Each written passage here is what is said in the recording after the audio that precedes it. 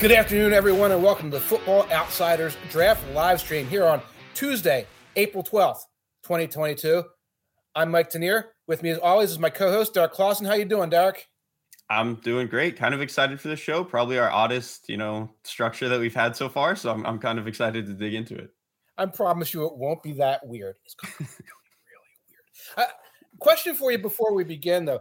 Do you remember when the draft was on May 8th, 9th, and 10th? Yes, it was 4 years ago, maybe something like that. And it was just, why? What? It was 2014. Okay. Oh, wow. Even longer ago. Jesus. Yes. It was the Jadeveon Clowney, Johnny Manziel, Blake Bortles, Khalil Mack draft. What a hell of a class to extend the conversation on, by the way, with Manziel. Jesus. And so talk about extending a conversation is going to go on too long. It was the Michael Sam draft. Oh, wow. Oh, I totally forgot he was that year too. Yes. Wow. Yes. Lots of very informed and inspired debate that year. What was your pre-draft run-up like that particular year? Well, so that would have been my junior year of high school. So I'm sure I was still trying to gear up for AP tests and stuff like that. Okay. I remember liking Teddy Bridgewater a lot. Which, if not for injury, I think still would have worked out. But in the industry, it was torturous. Because you probably feel it right now. This season has gotten a little too long, this draft season. The past 2 weeks, and then I guess the following 2 weeks from here on out, I'm ready for it to be over. It's always fun. Draft season's great, but I think we're getting towards the end here. Yeah, and that's it. And at least this year, everything was a week later. The combine was a week later, et cetera. So that kind of shrunk this time. Back then, it was like an extra 3 weeks of talking about Johnny Manziel over and over and over again. And this is like lion season. I think Eric DeCosta of the Ravens just calls it lion season.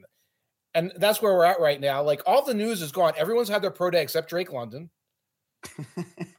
He may never have his pro day. It'll be in the second round. It'll be on the Friday of the draft.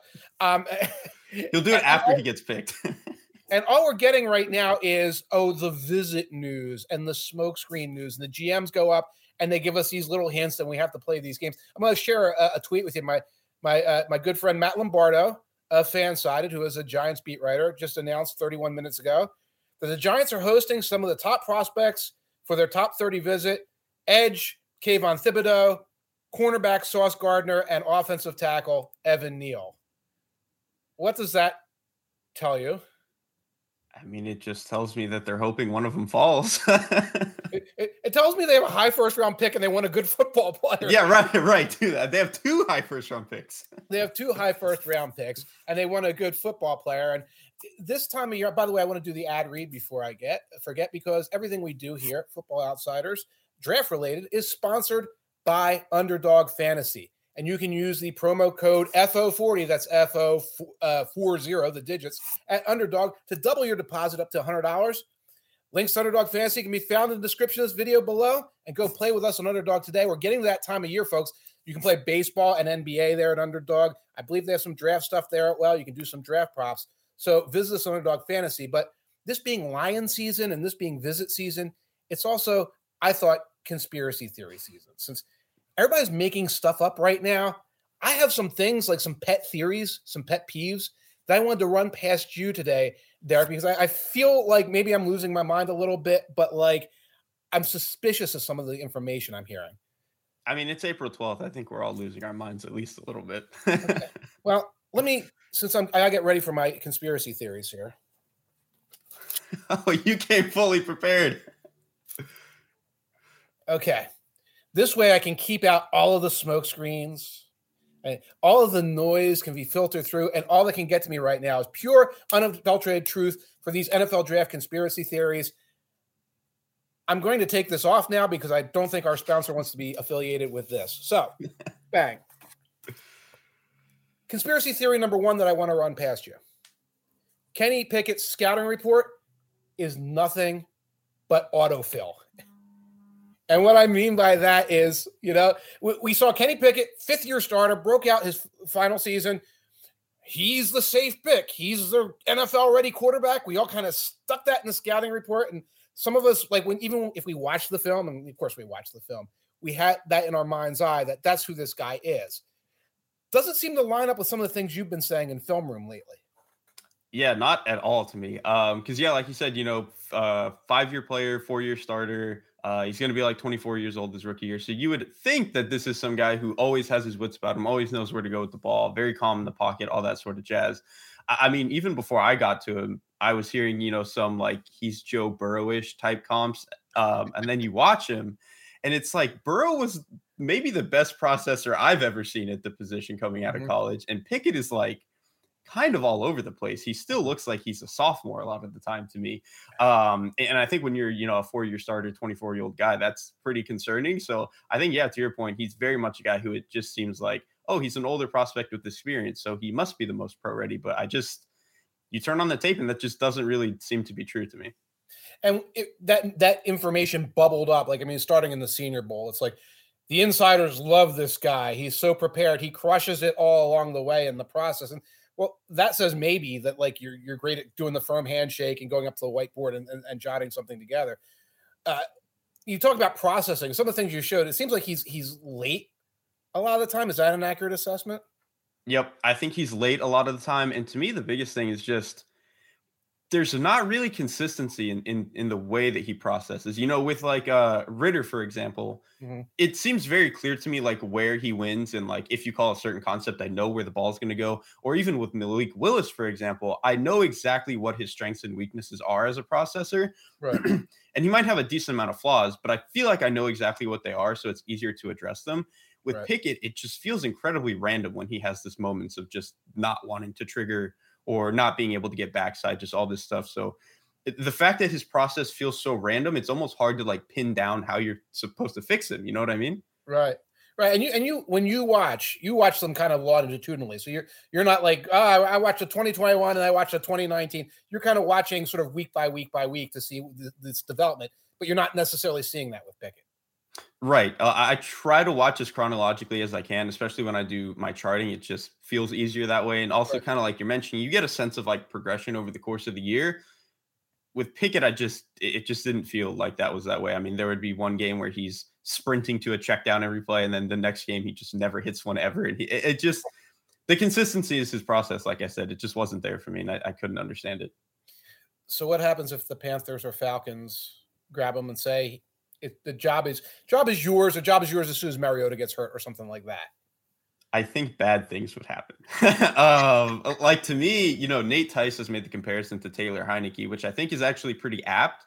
The problem is Taylor Heineke, I think, was a UDFA who took like 6 years to be Taylor Heineke. You know what I mean? And he's turned into a decent, top 32-ish starter. I mean, because there has to be 32. But like it took a long time for him to be that. And it would, to me, take a while for Pickett to get kind of his bearings under him in the NFL. So if he's a guy who you're taking top 10, you would typically assume he needs to play early. I don't think that would go very well if Pickett has to play early. Right. Yeah, Heineke, and by the time Pickett like advances to Heineke, he's 29 or something like that. And on his like 5th-year option. Because you would be taking it with this first-round pick and all that jazz. Exactly. Right. Okay. Well, that kind of satisfies my feeling that like that scouting report, okay, it's not really autofill, but like a lot of times we see what we want to see in these prospects. I want to see a safe, low floor, a high floor, low ceiling guy. That's what we're seeing in Pickett. Number 2. Now this one really boggles my mind. Travon Walker, who is now plus 300 to be the first pick in the NFL draft. Okay. The NFL is just doing this to troll Trent Baalke. The rest of the NFL guys, they know Walker's a good player. I'm not going to say Walker's a bad player, but they're like, who's picking first? Trent Baalke. Is he an impressionable soul? He really is. If he gets an idea in his head, he might run with it and run until he runs off of a cliff. Let's see if we can get him to take like the 3rd best guy on the Georgia defensive line first overall, so we can get Hutchinson and Thibodeau and anybody else we want to fall to him. And that's my theory about why Travon Walker has risen from mid to late first-round pick, which seems reasonable, up to number 1. Derek, how crazy am I? I think there's probably some truth to it. I don't know if it's like I don't know. Balky just seems very much like the kind of GM who, if you just jangle some shiny keys in front of him, he's gonna like get really excited. And Trayvon Walker is that kind of prospect because athletically, he's one of the most insane things we've ever seen. I mean, he has a ridiculous wingspan. He's like 272 and he moves like he's 230. He's played all over the defensive line. He can do all these other sort of assignments.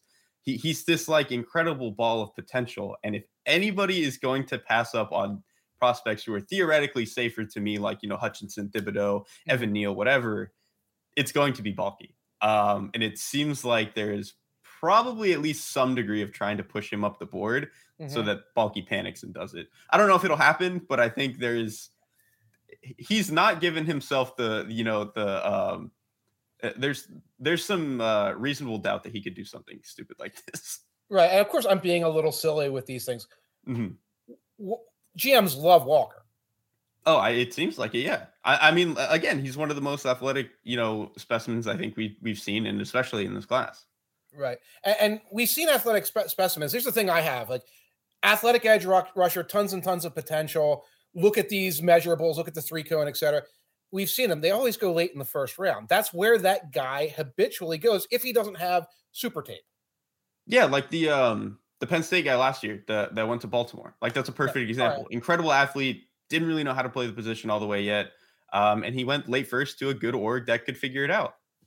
That's a little different than going first overall to an org who has typically not figured these kinds of players out.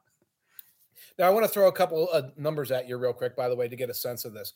I was looking at the pressure rate statistics. Sports Inflow Solutions keeps track of the total number of pressures that edge rushers make. And, of course, you can divide that by the number of times they rush the pass. You can get pressure rate. Kayvon Thibodeau, Oregon, 20% pressure rate, 20% of snaps. That's very, very, very good. One of the best in the league. Will Anderson of Alabama blows every statistic away. Year. I mean, that guy's different. That guy's different. Next year's show for him. Majai Standers is at 20%. Aiden Hutchinson's at 18.1%. That's obviously very solid. Carl Aftis was at 16.7. You're hearing these numbers, 16, 16, 16. Trayvon Walker was at 9.5% pressure rate. 9.5% pressure rate was 7th on Georgia. I mean, that sounds insane, but having watched that Georgia front enough, right, it kind of matches what's going on there. I mean, truthfully, it's why they don't really give Walker, like, part of the reason, like, it has this weird, like, double-edged sword to it, where, like, part of the reason he probably doesn't have as many pressures is because they don't give him a ton of one-on-one situations, but also, like, if he was good enough for them, they would be giving him them. So, I mean, it kind of is like one of those, it's like a Rorschach test. It's whatever you want it to be. And personally, I lean towards the side of he's not good enough at it, so they didn't give him those chances. And I'm kind of somewhere in between on that. And it all boils down to, talk to me in the middle of the first round, at the end of the first round. Because you're right. The other question is, well, he can't get the sacks because Wyatt and Davis and Dean is blitzing, and they have that young man whose name eludes me, number 88, who's always Jalen Carter, another potential number one guy. We'll see him next year, et cetera. But it's like, if you're a number one guy, you should be the winner on your own team for these things. And people might say, well, there's not enough sacks to go around there in Georgia. Well, David Ajabo's sack rate for Michigan was 14.9%, as the other guy, the Hutchinson. So, I can't get around this very low pressure rate. I don't see the film, and therefore, and I don't see the stats, but I do see the potential of the player. So first round, maybe we're not just trolling Trent Baalke, but I'm not crazy to think the Walker bus has gone a little ahead of itself. No, I think so. Because that's the thing, when like 3 months ago I first started grading him, he was like a late first round pick to me, and I thought I liked him. And then it turns out, I guess he's just the top 3 player in the class all of a sudden. You didn't like him enough. I guess. That's what I think. Like, everyone discovered him simultaneously, and they kept out discovering each other until he's the best player in the draft. Look what a discovery I made. It's like when you see the band on the side stage, they're the next Beatles. Exactly. Right. Next conspiracy theory, and I think I saw you tweeting with some folks about this yesterday. Not specifically the conspiracy, but the player. Oregon's Kayvon Thibodeau, just a victim of the Oregon haters. What piece of news did you see coming across, or piece of gossip did you see coming across Twitter yesterday? I want to say it was a clip from Daniel Jeremiah's Yes. podcast. I don't know if he was saying it or if somebody else was saying it on his podcast, but it was the idea that if Hutchinson goes number 1 overall, which is pretty likely, Yeah. that the Lions would actually be interested in Kayvon Thibodeaux at number 2, which is in stark contrast to, the past 2 months, we've seen Thibodeaux fall down to 8 or 10 and end up behind even guys like Jermaine Johnson or whatever. Yes. So I thought it was just funny to me that, to me, he's been the best player in the draft the entire time. And it was just insane to me that he was falling to the 10 range. And now that we're finally almost to the draft and he's back at the top the way that he always belonged. We've come full circle. Yeah, we've come full circle. This is why I keep my tinfoil hat handy this time of year, because for weeks I was like, what's wrong with me? Because, by the way, the whispers about the character, they sometimes get to us. Like you're in Indianapolis, you're sitting around, some scout, some assistant GM's friend, etc., comes up and says, yeah, blah, blah, blah. The agent for the other guy comes up and tells you this. I never heard a whisper that made sense about Thibodeaux. I don't know if you have. No, because this has always been my take on it, is that everything I've either heard in public or off the record or whatever is like not substantiated by anything. It's Right. just like, oh, teams just don't like him. And it's like, well, what does that mean? Right. Like, that doesn't mean anything. Right. And so to me, it just seems very much of, kind of the Oregon thing. It seems like for whatever reason, guys just don't like the attitude that these Oregon guys have.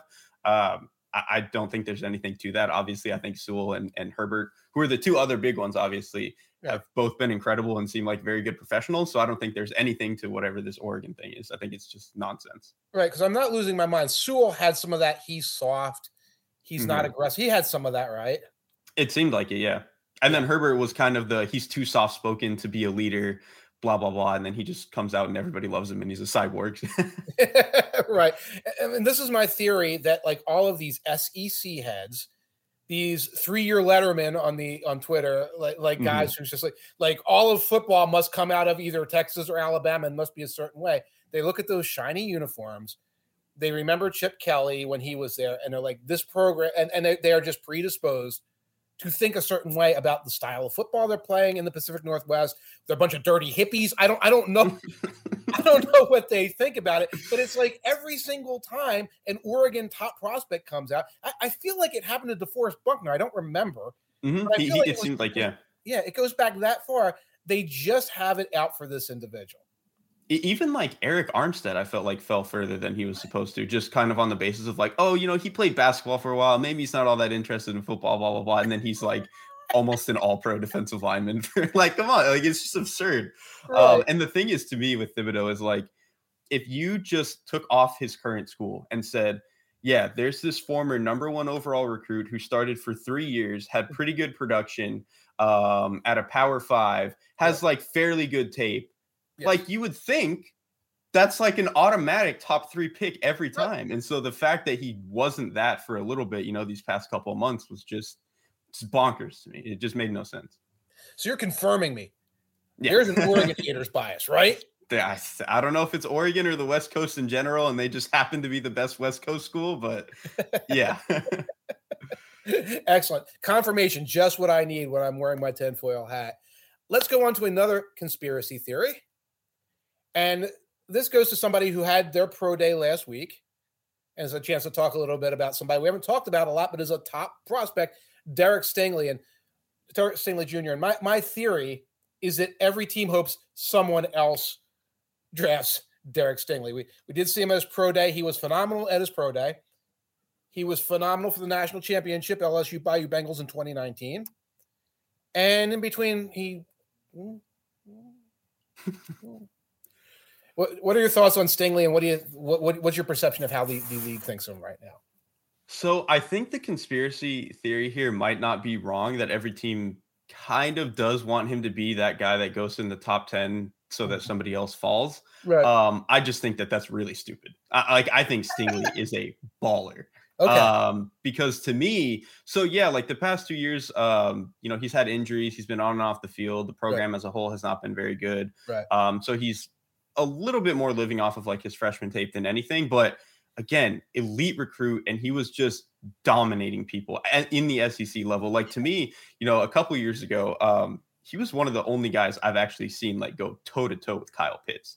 That's really hard, man. Mm-hmm. Kyle Pitts is an incredible athlete, incredible route runner for his size. And the fact that Stingley, as a freshman, was able to go toe-to-toe with him, to me, was like, okay, this guy is like a potential all-pro corner. So I think even though his past couple of years have been, weird, especially with all the injury stuff, I just think athletically he's unbelievable. He has the pedigree of a 3-year starter. His tape, to me, is incredible, when he's on the field.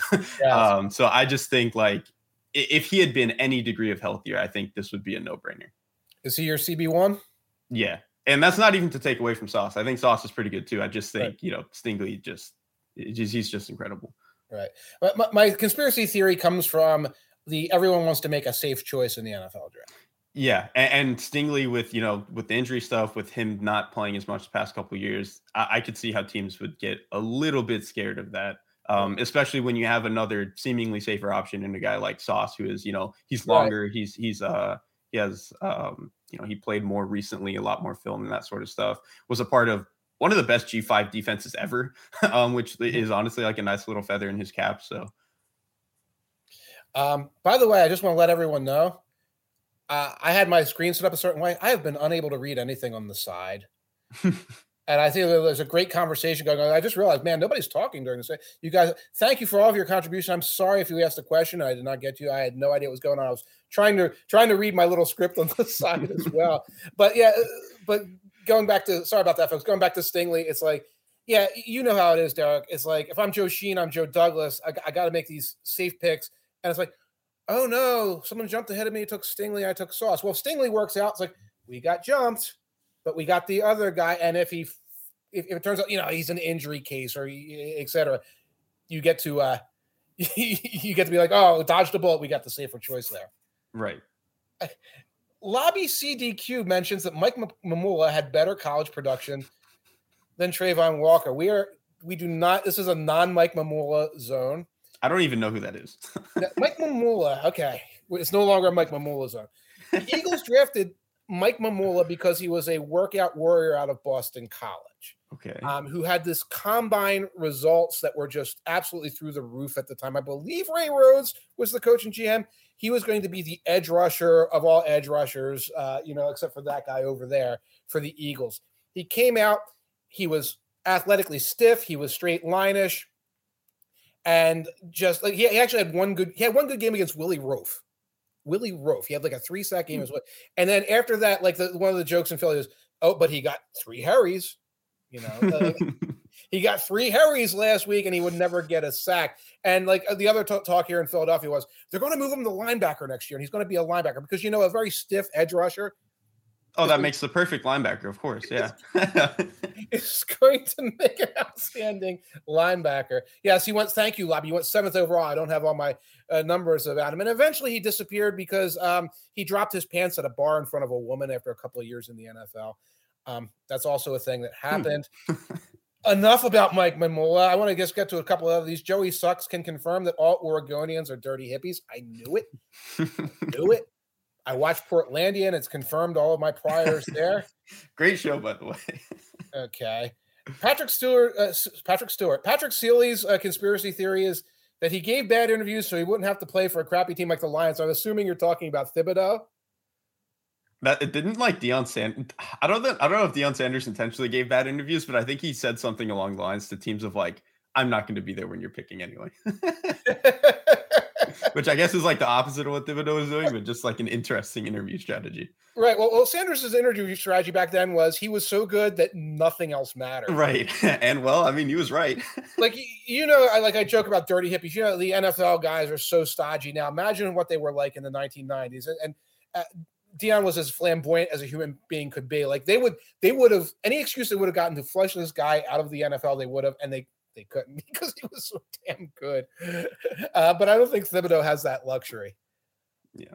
I'm going to go into one more conspiracy theory, and that's that the 2022 draft wide receivers aren't really that good.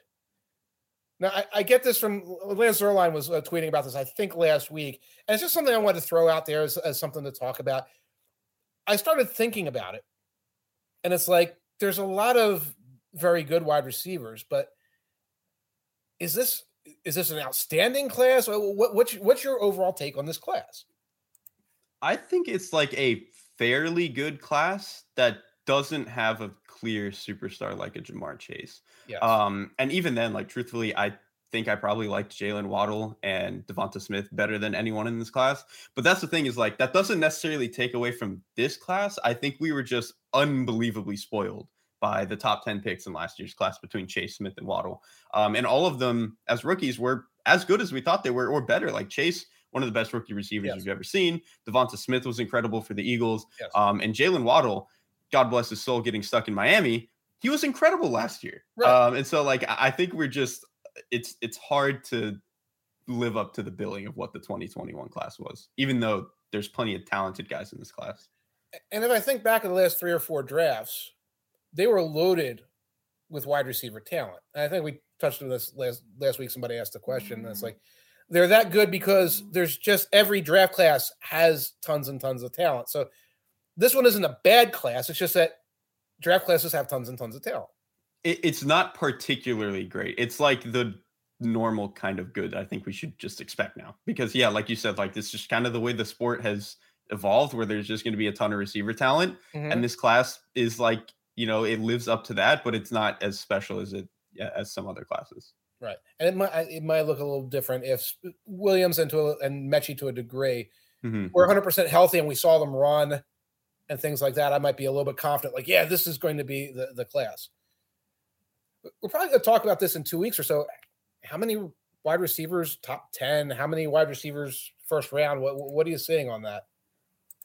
I think one of them probably goes top 10. I would guess like Atlanta, just because their receiver room is one of the worst I've ever seen.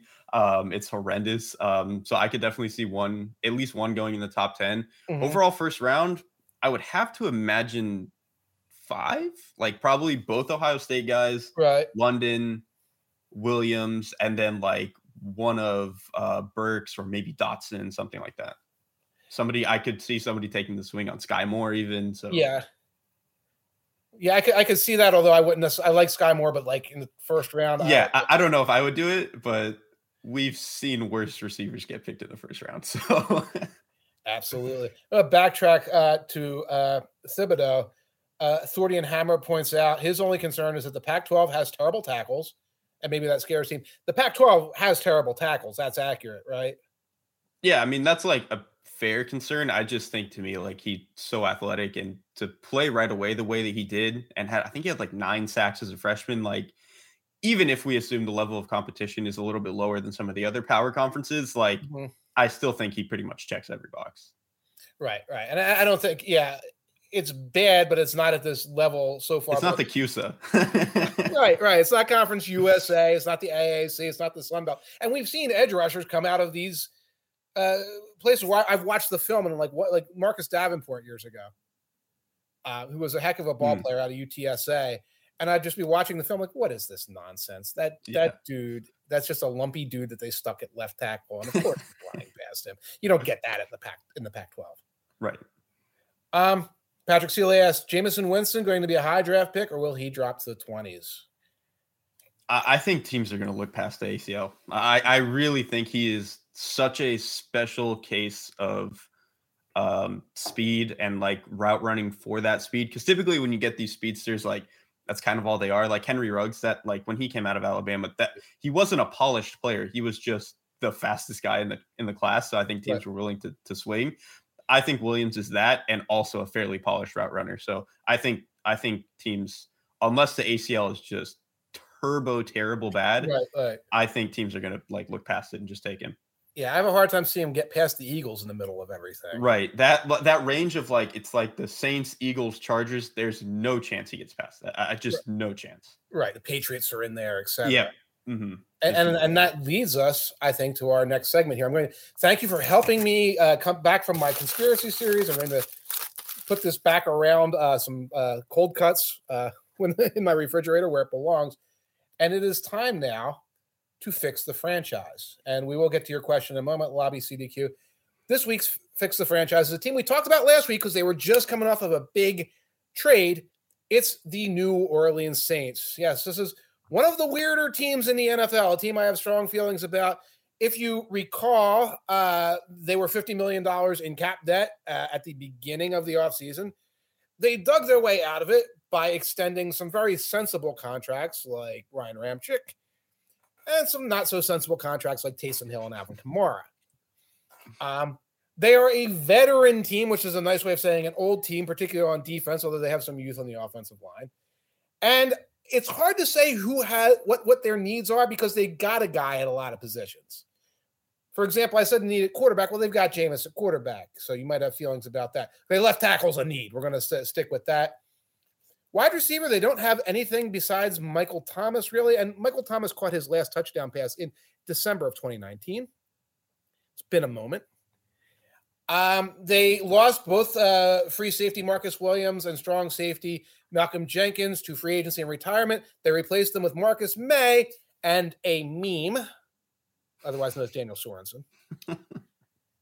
And they need youth everywhere, and because they're old as dirt, and they're going to be in ridiculously bad cap shape for years to come, but they're going to be in denial and pretend that they aren't. So one thing I said, Derek, is like when we do these mock drafts, they've got the 2 first-rounders if the Eagles trade. Trade up if you want to, because it seems like everyone seems to think that's what they're doing. You decide to trade up. I decide to trade up. Let's see who you picked for your mock draft. I'm about checking, and here it comes. There's your guy. Desmond Ridder, always. Yeah, but the thing is, I usually am not inclined to trade up in these drafts because typically it feels like trying to gauge trades in a mock draft is just like a waste of time. However, it just feels like there's no way that the Saints did what they did to not go up again and get a quarterback. Like it would just be really odd to me. And so I took the trade with the Giants, mostly because like I feel like the Giants are probably going to move out of one of those picks, just because I don't think there's a need for them to be good right now. And then I just took, to me, the best quarterback on the board, which is Desmond Ridder. Even for as much as I like him, 7 might be a little rich. But I also think it would not surprise me that they took a quarterback, just because I think when you have Winston, and I believe they have Andy Dalton in the room, for whatever we want to say about what those quarterbacks are now, those are like 2 adult quarterbacks in the room. They're Yes. both professionals. They know how to be NFL starting quarterbacks. And I think that's actually a really important thing to have when you're bringing in a young quarterback. You know, I think it's really important to understand like how to be a professional, all that sort of stuff. And I think with this, as smart as Ridder is, I think he would pick up on a lot of that stuff very well. So I actually think it's a really good environment for him to land. Assuming we're talking about a Sean Payton-esque system moving forward, which makes sense, his assistants are there. Ridder looks like a fit for that. Is that correct?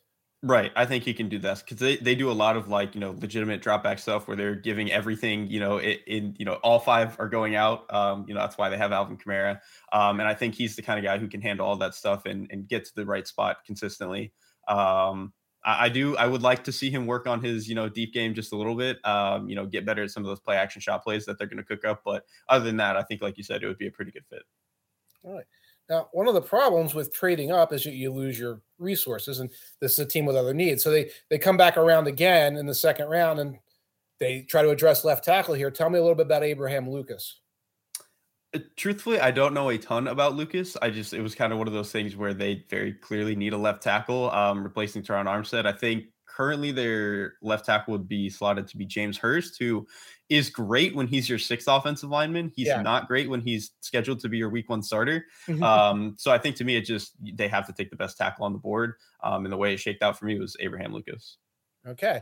Now, I know a good bit about Romeo Doubs. Anybody who's been watching, trying to figure out the whole Carson Strong thing in Nevada, Doubs and Cole Turner, the tight end, and Carson Strong were like the triplets. They were roommates for all 4 years.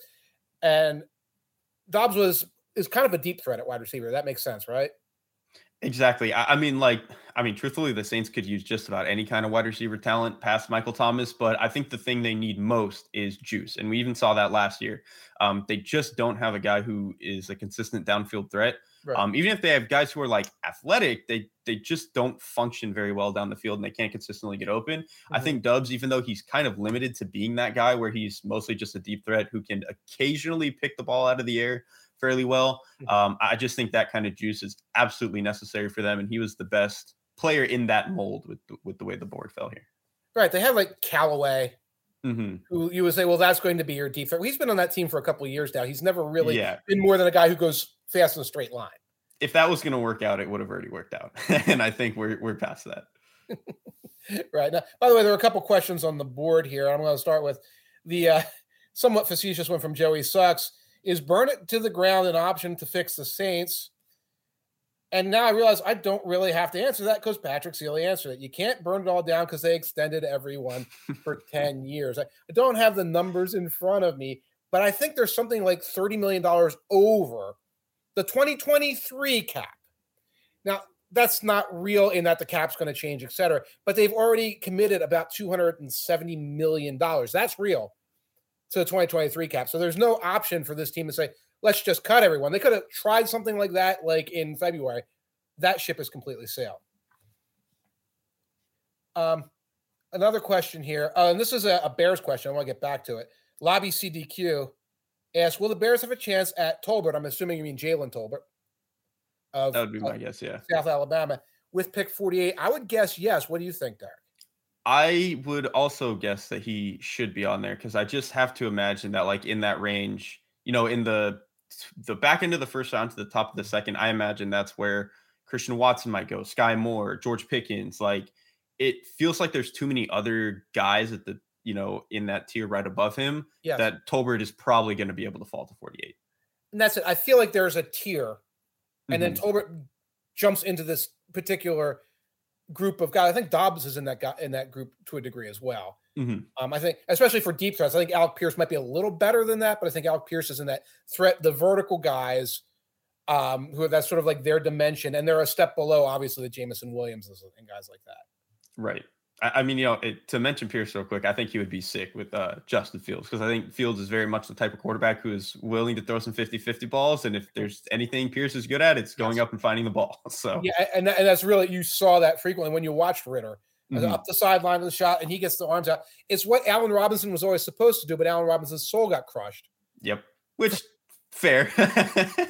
Yeah, the poor guy had to go from Hackenberg at Penn State to Bortles and those guys, and then you got stuck with Trubisky and all that. So hopefully they'll have a little renaissance now. He's with the Rams now, so maybe things will work out for him. Another question or another insight back to the Saints for a second. Patrick Seeley thinks the Saints traded for first so they can have two starters on rookie contracts because of all the horrible contracts. I'm about to do my mock, and I had them trading up too. Maybe. I don't think that that's wrong, except that why would you move past the Eagles and up? If all you're doing is going past the Chargers to get Trevor Penning with that pick, with that trade, it still doesn't make a lot of sense to me. See, that's the thing. It doesn't make sense, but if any team was going to do the thing that doesn't make a whole lot of sense, it probably would be the Saints, right? I still think they're going to end up going up for a quarterback at some point, but like if any team would do this like bizarre thing where they're just trying to get ahead of a couple of teams in the middle of the first round, right, it would be the Saints because they're the one team that just bucks every team building trend. And you're right. And by the way, they will still have two picks instead of one. My thought on the Saints was they would want those two picks in the first round contracts in 2023 when they really have to start jettisoning things. And let's put my mock draft up while we're doing this. And one reason I didn't have them trading up with the Giants is because the Giants cap situation is so ugly that I don't necessarily think the Giants can trade down and have 3 first-round picks. So while they would be down to clown normally, I was like, yeah, I don't see them. They'd be like, nah, we can't afford this. So I went with the Jets. And with your logic, Derek, I agree. Having Jameis and Andy Dalton, you do have 2 adults in the room. You have 2 veterans. That signals to me that they're not necessarily going for a quarterback. And again, that's a conspiracy theory that a lot of people have, that it's not a quarterback that they're going after. So took them up to the Jets and took Charles Cross, very safe, straightforward. Here's your left tackle. You've got your left tackle situation probably solved in Charles Cross. Really not much to talk about, except he's a really solid tackle prospect. Agree. I mean, and truthfully, he reminds me a lot of Teron Armstead. So I think it's like a pretty seamless fit for them. Right. And then here's the problem, and this goes back to the dilemma, and it goes back to what Patrick Seeley was saying. They have so many needs that when you trade those 2 resources for one, you open up a potential need elsewhere. If not this year, then next year. And remember, it's not 2 resources you traded for one. It's 4, 5, because they traded a 3rd-round pick and they traded next year's first rounder. And so you're left with the rest of the draft. Like you could almost go best available athlete for the Saints. So when I was using the mock draft simulator, I prefer Quay Walker was sitting there. Not necessarily a need player, but Demario Davis is one of those guys who's on the wrong side of 30. I think he's getting to be like the wrong side of 32. I don't have it in front of me. He's under contract until the sun burns out and goes supernova. And Walker is the guy you can bring in and give you speed at the linebacker position and give you a useful player right away and a starter in 2023.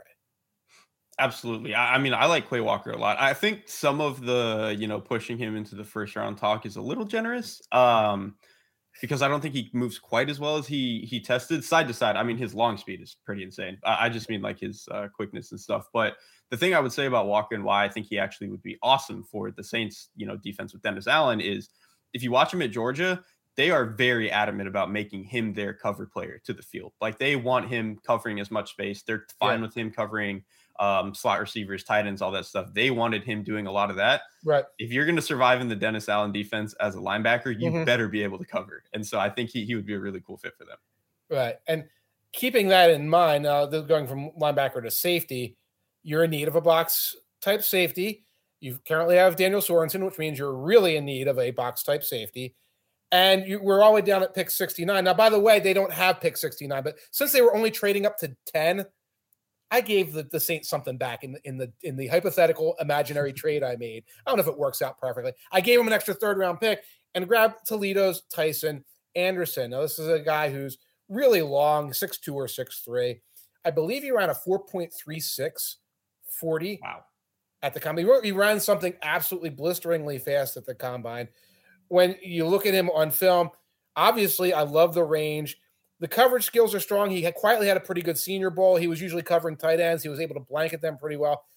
I don't love the physicality. I'm watching this guy who I think should be up there and hitting and things like that. And he kind of chicken fights with blocks and he kind of gets blocked off. But pure speed, pure coverage, and 3rd round. Here's a guy I could say, he ain't Malcolm Jenkins, but he could be better than Daniel Sorensen. I think that's the important part. It's just trying to find someone to even push Daniel Sorensen, I think is really important for them. Yeah.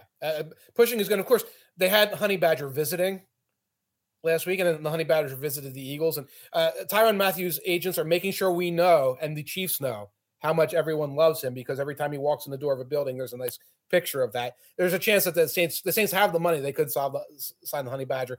He walked out of the door without a contract in his home state, in his hometown. So I think that replacement is going to have to come through the draft. And then I'll go with the real useful titles question. Really think Breece Hall will fall this far? Probably not. But the mock draft simulator I was using, and I run it a couple of times and everything, had him sitting there saying, teams are not, I don't know, the computer said teams weren't going to go for running backs. Now, I put him in because it's plausible enough. I think he's going to be going in the 2nd round. But it gives me a chance to talk about the fact that the running back room right now is Alvin Kamara coming off an injury-plagued year with legal issues, and his backup is Mark Ingram again. Okay, and again for like his 4th tour of duty with the Saints. And that's the thing, when you look at the Saints roster, it's like, oh, they're fine there. And you lose track of how old the guy is at that position. Sort of, have they fallen off to a degree? And it probably won't be Breece Hall. James Cook was also on the on the list there, and that'd be somebody they might be interested in. Might be an interesting compliment to Kamara. A running back there, not to fill a need. We've not solved any wide receiver problems, but just to plug a potential future hole. Right. I think that's the best way to frame it. I mean, honestly, it might end up being for this year, just depending on how the Kamara stuff shakes out. And then, like you said, like Ingram, truthfully, I think Ingram was good for what he is at this point. You know what I mean? Like, I think last year he can be like a pretty solid number 2, but with running backs, like when they hit the wall, they hit the wall. And it could be this year with Ingram just because he's as old and has as much run as he does. So I think if they targeted a running back, especially someone with, kind of the bulk that Hall has, again, he specifically is probably not going to be here, but if they targeted a guy who could, kind of fill in more for what Ingram does, I think it would make a ton of sense. Right. You don't want to be in a position where Kamara is, again, limited or unavailable and then Ingram is your bell cow at Right. this point. Right. So right. That was a 7 years ago type of thing. Right. A couple other questions and thoughts about the Saints, and I'll backtrack because there was some about other teams. Patrick Sealy put a proposal out there that I was actually fiddling with when I was doing mock drafts. Jameson Williams before the Eagles and Chargers to replace Thomas, and then the best offensive lineman. Well, here's problem one: the Eagles are still ahead of the Saints. Right. Eagles gave them 16, not 15. So the Eagles want Jameis Winston. They're going to take Jameis Winston. Okay. That's your first problem. So then they're not taking one. Maybe they take Olave or somebody like that. That would be pretty darn solid. Best offensive lineman after the Chargers draft is probably not going to be Evan Neal. It's not going to be Charles Cross. It's not going to be Ike Ekwonu. It might not be Trevor Penning at that point. So that's when you look at this, neither scenario makes sense. Like waiting where they're at now, they're going to lose the guys they want. Okay. Although they could take Penning with the first one, then go back and take a receiver. But moving up fills a potential hole. Right. I think if they're adamant on solving tackle and receiver, the tackle portion of it doesn't seem like it's as plausible. Because like you said, they're going to end up picking one of these second or third tier guys like a Tyler Smith, a Bernard Raymond, something like that. I think receiver, they'll probably be fine. Because even if it's not Jameson Williams, like you mentioned, they could probably still get somebody like Olave, who to me is like still really good and in the first tier receivers in this class. So I think receiver, they could probably figure out. Tackle, I mean, and this is why you traded up for a tackle. If they really want one of the best guys, they're going to have to go up and do it. Right, absolutely. By the way, preview of next week's walkthrough for me, Tyler Smith has some phenomenal statistics, but did you know he led the nation in holding penalties with 12 holding penalties in 2021? You know what? I haven't seen him too much myself, but I work with Brandon Thorne over at Bleacher Report. He obviously does all the offensive line stuff for us. Everything I've heard about Tyler Smith, that penalty thing checks out. Yeah, when you watch the film, I mean, he's unbelievably nimble. He gets to the outside, and then he gives a nice big hug. I mean, not always. I mean, sometimes he mauls the guy, and it's very impressive. I think he's a good prospect. He's only 21 years old, like literally, like he turned 21, like I think Saturday or something like that. So he's a very young prospect. He can grow out of it. But if you took Tyler Smith and put him on the edge of the Saints line and said, "You're our left tackle right now," you had a hard time not holding against AAC guys. Here's the Buccaneers pass rushers.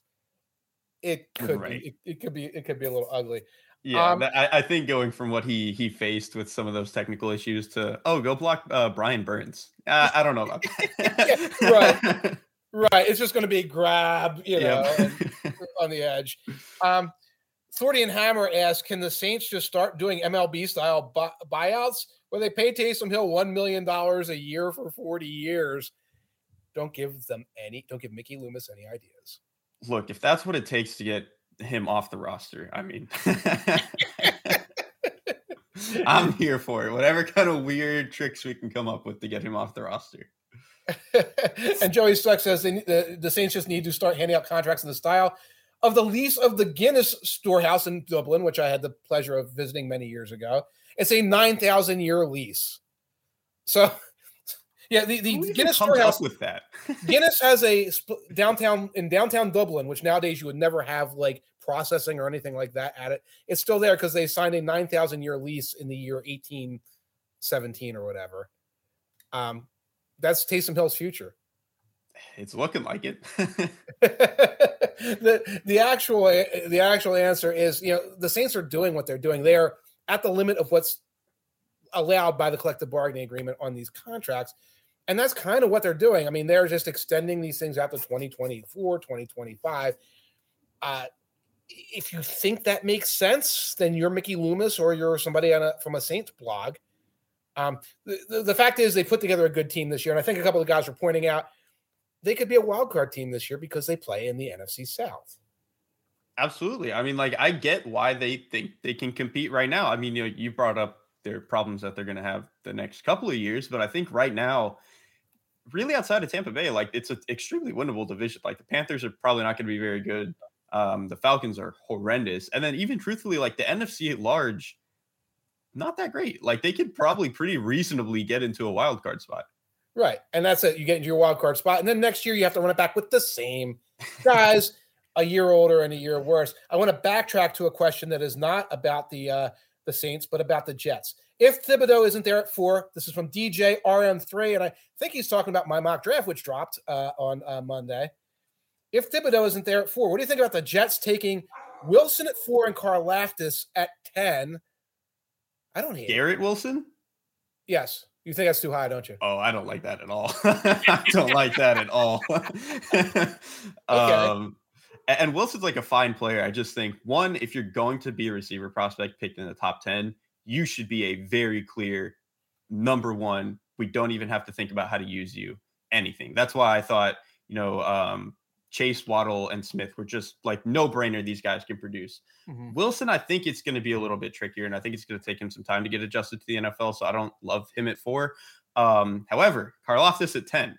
I'm on board. I think he's a top 10 prospect to me. I think he could be something like a Ryan Kerrigan, where he's just a very good power, technical type of rusher with not the best bend, but like enough to complement all of the other things that he does. So I'm really high on Karlaftis. If they got him at 10, I think that would be awesome. Okay, so we got our positive Purdue statements in, which we have to do here every Tuesday. Well, who would you put at 4 for the Jets then, if not Wilson?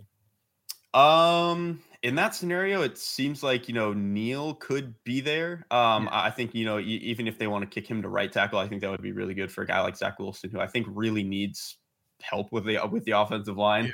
If they wanted to do that, either of the corners would probably be fine. They really need cornerback help. So if they take Stingley or Sauce, that would be better than Wilson to me. I think that's probably the direction I'd be looking at. Yeah, and I like Wilson better than you, but I would take the chance that he comes back around at 10 if I'm the Jets. Yeah, I 10 I think is still a little too high for me, but it's like in the range where it's like, you know what, I get it, especially because that's like right before a bunch of receivers are going to rattle off the board. Whereas like to me, the 4 to 10 range is where a lot of the either remaining tackles or best defenders are going to go. Mm-hmm. So it feels more to me like that's the range that the Jets should be striking for those positions. You're either going to get a starting left tackle for the next 10, 12 years, or possibly a shutdown corner. Right. And in the scenario, Thibodeau's already gone in the scenario, or you're getting Thibodeau. Exactly. But we're going to wrap up in a second. Thornton Hammer pointed out, ESPN tried to figure out Becton's current weight, and his nutritionist would only commit to below 400. This is sort of a developing story. Those of us who love Becton coming out, there's all this whispers about, how dedicated he has been. And I hate stuff like that. There's a lot of them. And that's why there's a lot of talk about the Jets taking a tackle, putting themselves in a position where they could move on from Becton or move Becton elsewhere, et cetera. Exactly. And the one weird thing I would say about him is like, you probably still want him at like 380. Like that's just the way that he's built, I don't necessarily think his weight is like a does he care type of thing. He literally is just built to where he has to have that kind of weight on him. Right. Evan Neal, I thought was kind of like that. I was surprised he got down to what he got to, truthfully. And honestly, I don't think he's going to play at that. He'll probably bulk back up a little bit. Yeah, Neal has somebody who's had weight issues over the course of his career in the past as well. And a lot of those guys do. You wear it because Becton's also had foot. Right. That's probably the bigger thing to me. Right. And then that's a cycle because I can't work out like the way I want to from a cardio standpoint because of a foot injury. And then I get heavier and that exacerbates my foot injury. Exactly. This is a good time for us to wrap up. And I want to remind everyone before we wrap up that everything we do here draft related at Football Outsiders is brought to you by Underdog Fantasy. And you can use the promo code FO40, that's FO40, at Underdog to double your deposit up to $100. Links to Underdog Fantasy can be found in the description of this video below. Come play with us at Underdog today. You can play football, fantasy football, baseball, NBA, over-unders, things like that. There's a lot of stuff you can do there. Derek, what's happening in Film Room this week? I am, for the first time in at least over a month, jumping back to the defensive side of the ball. I figured before we hit the draft, I had to get to my favorite player in the entire class, which is Houston's Logan Hall. 3-tech, kind of 4-eye, 5-tech kind of guy. But I just think he's the meanest guy in the entire class. So nice. I'm excited to show the people why I love him. Awesome. So we have Logan Hall coming on Film Room. Check out Football Outsiders. We also have Cubase and Playmaker Score and Backcast. And some of them are still working their way from the ESPN firewall to Football Outsiders, but check back every day. You can get Derek's work You can catch those stat-based articles about quarterbacks and receivers. I got a 3-round mock draft up. You can also check that out. And we'll be seeing Derek soon. And next week, Derek, there's going to be a top secret, super secret crossover event, a multiverse of madness, and Football Outsiders will be involved in it. So we might not catch you for 2 more weeks. Folks, you can catch me in 2 days with Aaron Schatz and a special guest to be determined, and we'll be discussing non-draft related stuff. Thank you all for watching, listening. Remember, if you are engaging with us, please engage with us by liking, leaving reviews, etc., on whatever podcast or streaming service you use. Thanks for those of you who are with us now. Thanks for those listening later. Take care, and everyone enjoy your week.